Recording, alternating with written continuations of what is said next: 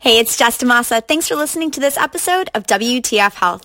All this talk about the future of health is brought to you in part by our sponsors, Transcarent, OneDrop, Wheel, Pfizer, Vita Health, Newtopia, 120 over 80 Marketing, and Bayer G4A. And don't forget, if you want to check out the video version of this interview, head on over to my YouTube channel. That's at youtube.com/WTF Health.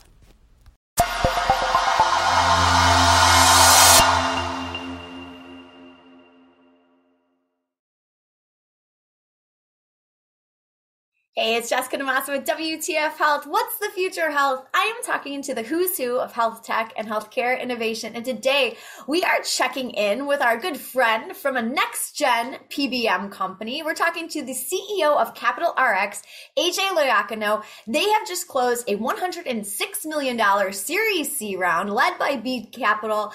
Who else was in there? General Catalyst, Transformation, Edison Partners, all the old investors. This brings their total up to $175 million. So we are going to check in and hear what's going on. But first, let's say hi to AJ. AJ, what's up? Hey, great to be here, Jessica. I can't believe I was looking at the calendar. It's been about 2 years since we've last had a chance to speak.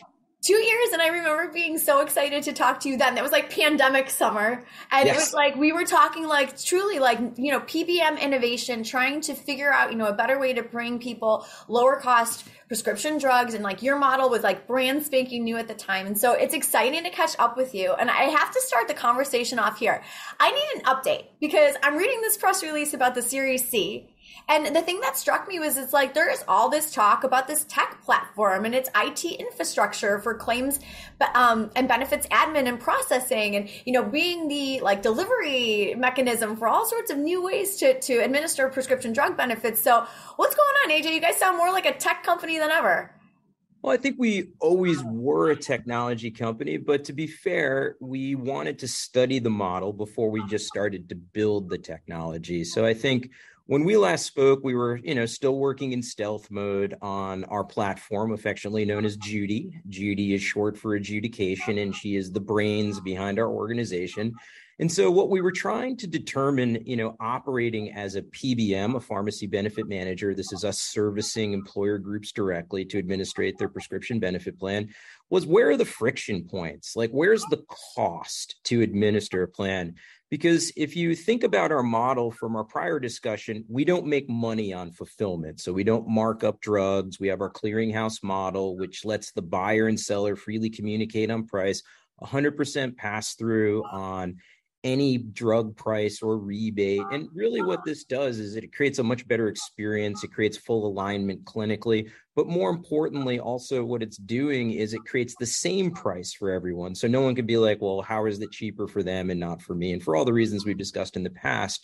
And so when we're studying that model, what you want to look at is, well, where are the friction points to administrate a plan? What costs the most amount of money? And, if you think about it, it starts with everything from even your marketing cycles to your underwriting to implementing a plan and the data exchange and interoperability and connectivity and eligibility feeds and network management and reimbursement and billing and hundreds and hundreds and hundreds of little things. And so what you're trying to figure out is, what can we unify on one platform, and what can we create workflow automation around, which is how can I pull people out of it? Because if you think about it, is if you could reduce administrative cost, you're reducing the price of the prescription ultimately for the plan and the member. Okay, so talk to me a little bit more about Judy. Like, break this down for me. So, like, explain to me, like, the technology behind this. So you're taking out, is it like AI that's doing it? Like, what are the things, how are you guys taking out some of the administrative costs? Like, is it just a better understanding of the process, or is it more technical than that?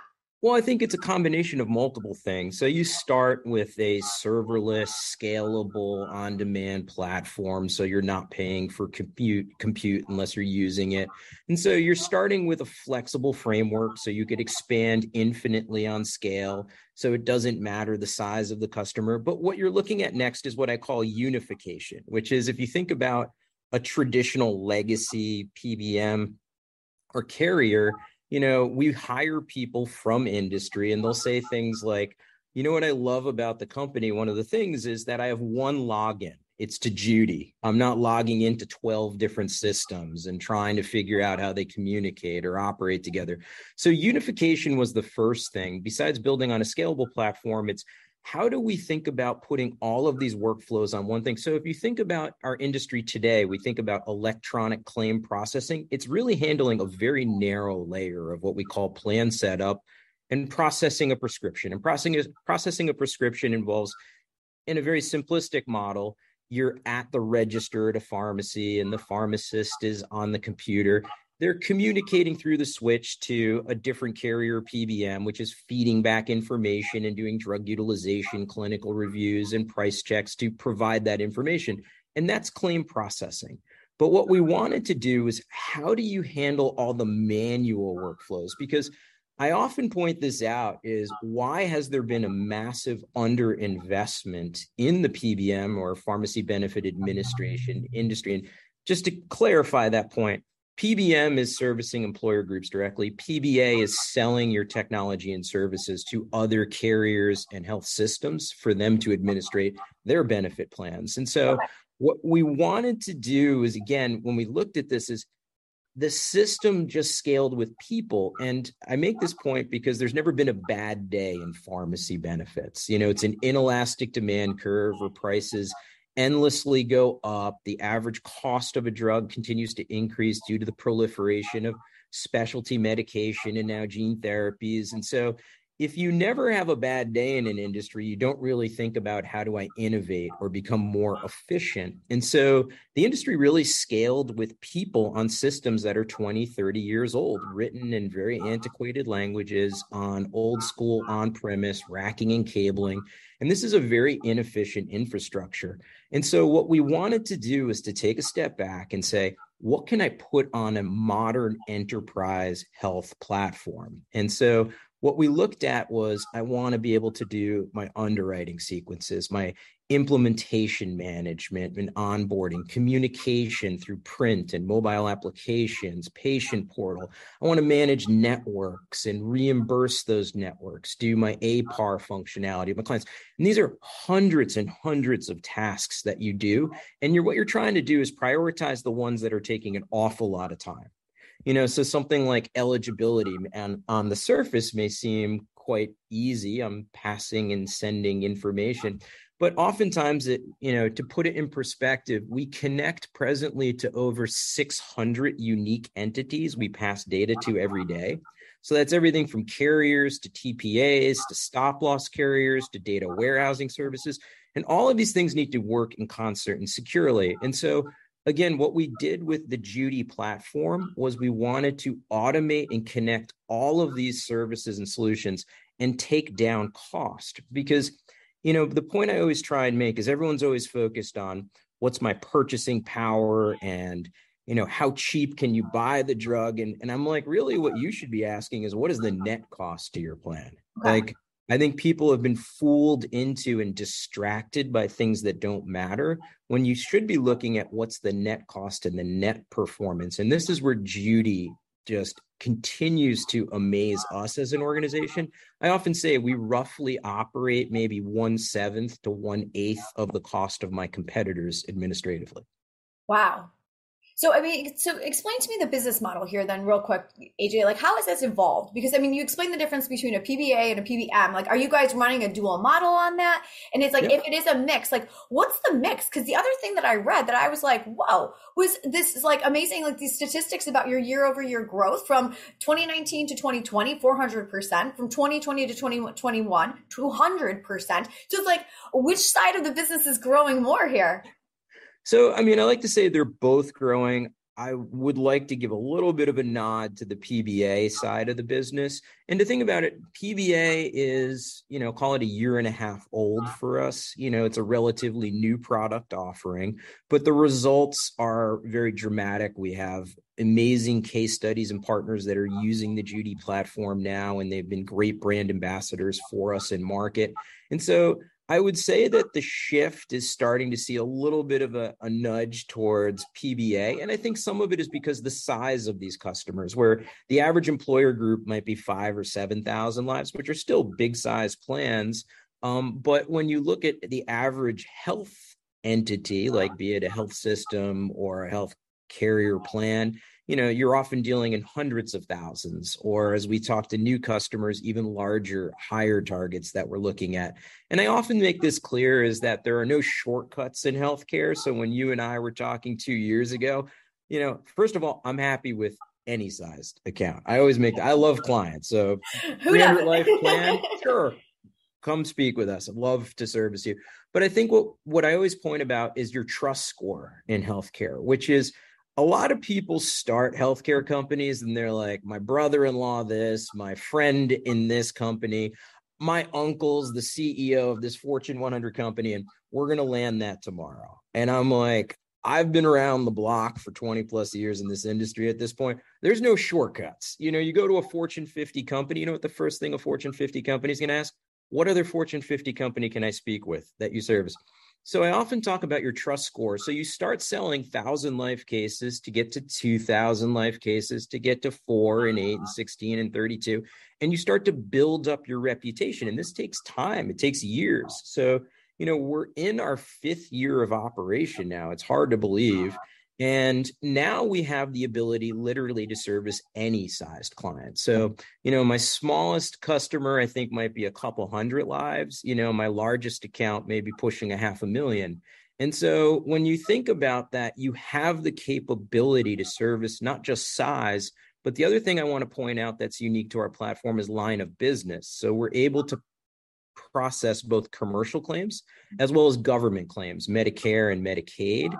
And this is a very big differentiator. So really, when you have our Judy platform, you could service literally any size customer in any business segment in pharmacy. And that's proven to be extremely helpful when we talk with customers. That's awesome. So, I have to ask about the market writ large then. So it's like, the big 3, you've got, Express Scripts, Sure. OptumRx, CVS Caremark, notorious for having control over 3/4 of the market. Do you feel like you're starting to make headway? I feel like there's been a lot more elbowing in on the incumbents in not only the PBM space, but also in just the health plan payment space in general. I think this is something I've got my eye on. It's like a conspiracy theory. Maybe, I don't know, or just maybe it's the disruptive people I'm talking to. But do you feel like there's been, among the clients that you're talking to, they're looking for something different other than those as options, right? Well, I think we're definitely making progress.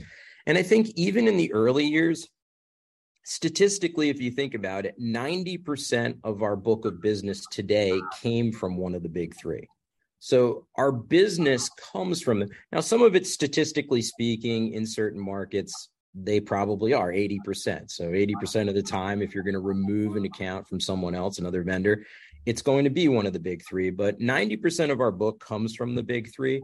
In addition, we're starting to go up market. So on some of the health plans, some that have been announced, some that we're announcing, we're pulling from the big 3. And I think there's a couple different reasons why. Like when we win an account in a health plan, what the feedback you get is the first one is innovation. They're blown away by Judy and our capabilities and how seamless and easy it is to administrate and manage these plans. And if you think about a health plan, they're really an entity that could sit on hundreds or thousands of sub-accounts. So efficiency and administrative excellence is very important to them. I think the other thing that we look at when we kind of go through the model and you say, wow, like the evolution of this and how you've moved in and why these people are moving to you, I think the next thing that comes up is there's no conflict of interest. And this is an interesting one where once upon a time, the big 3 of PBM had names like, Caremark, Express Scripts, and Catamaran. And why I mention this is they didn't own medical assets. They weren't medical carriers and pharmacy carriers. And so there was no conflict of interest. They could service, a health insurance company and be like, hey, I don't compete with you in market. But now fast forward today, these are all vertically integrated entities known as Cigna, CVS, and United. And so they compete with everyone in every market and every line of business. And so there's an inherent conflict of interest. And it doesn't matter if it's the same story of like, well, you may not be getting the best rates or the best outcomes the way I am. I think people are starting to become a little bit sick and tired of that story. And so I think that's a huge differentiator. And I think also we're very forward looking, which is What do we do next? How do we help them continue to evolve and advance? And I think this is what has been proven to be a very potent combination for us in our growth. All right. So speaking of what's next, let's chat there for a minute. So 106 million. I mean, that's a lot of capital. So what are you guys going to do next? I mean, do you continue to blow out the tech platform side of things, the PBA side of things, or do you continue to layer those services on top of it and grow the PBM side of the business? Is it both? I mean, tell me a little bit about what the plans are for the capital. Sure. So the first thing you want, obviously, when you raise capital for the use of proceeds is to continue to support the existing model and the existing solutions. And it's not just to support the growth. I often joke, like we wrote up a payment module like a year ago, and we crumpled it up and threw it on the floor, this year and said, start over. Because even the observations we made from 2 or 3 years ago were okay. But operating at larger scale with more lines of business over time, we recognize we need to make improvements. So part of the proceeds is to continue to support the business, both in growth as well as administrative and from a technology standpoint. The other area that we look at from an investment is R&D. So we spend probably 30 to 40% of our operating budget on R&D. And that's a lot of money. And the reason why is there are so many things that need to be fixed in the infrastructure of healthcare. And I often make this point. This is a good way to visualize what I see. So think of it this way. In the United States, I believe there are 2 electronic processing workflows in the United States for healthcare.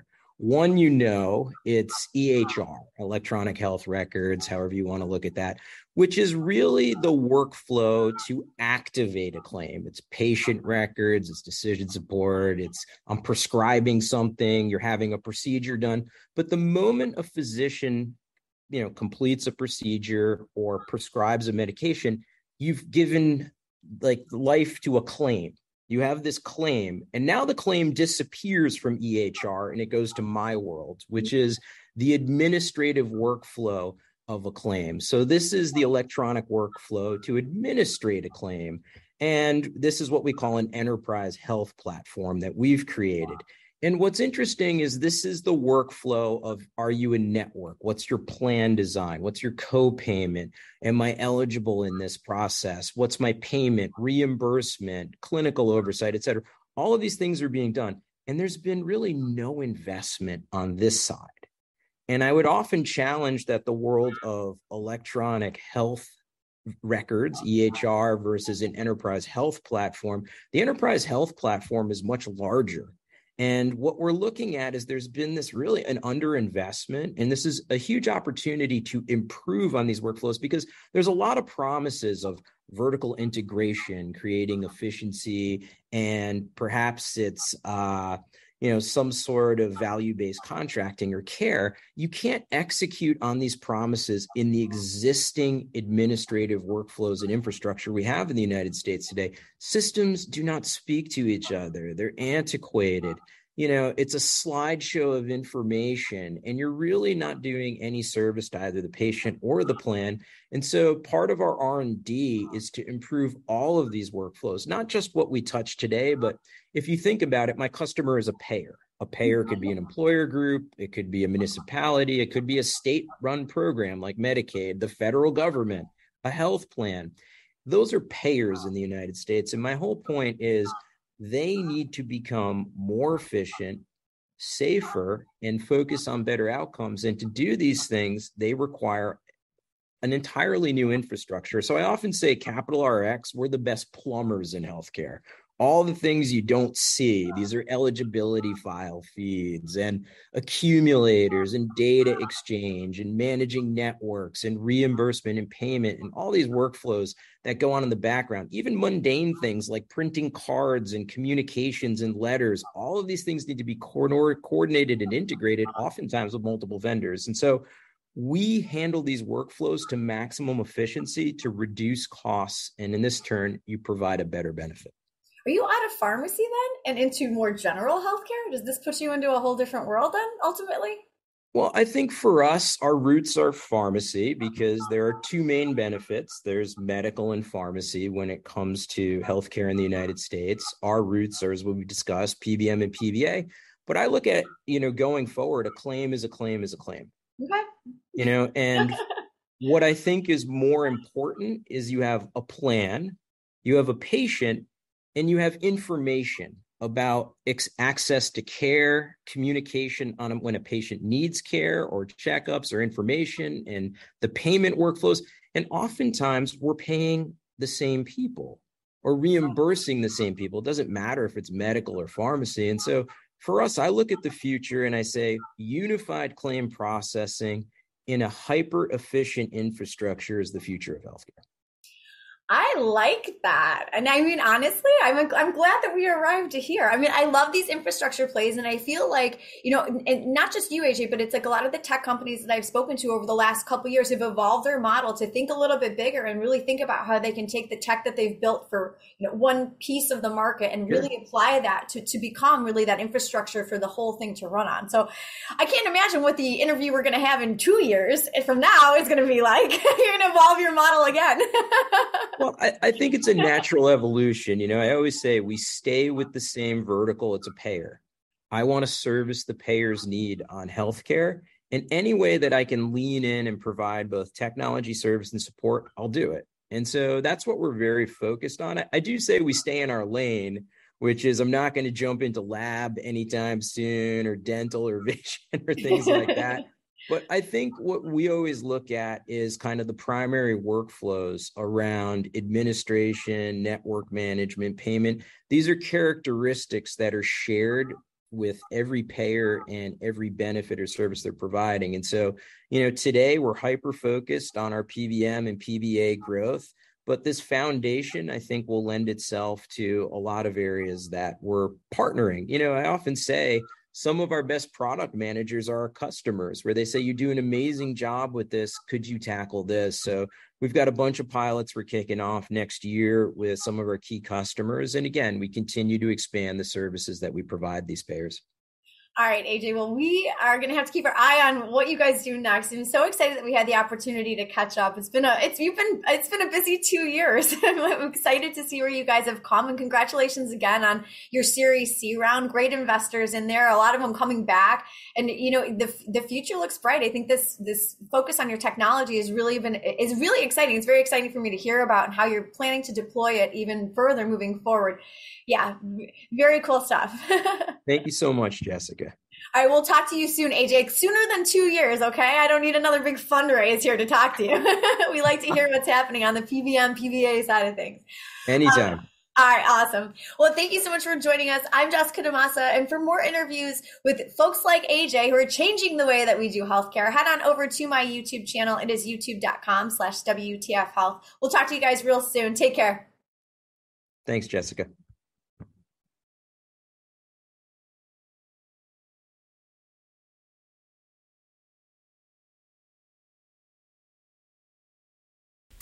Hey, it's Jess. If you're looking for more news on what's going on in health tech, I've got another show airing on this channel called Health Tech Deals.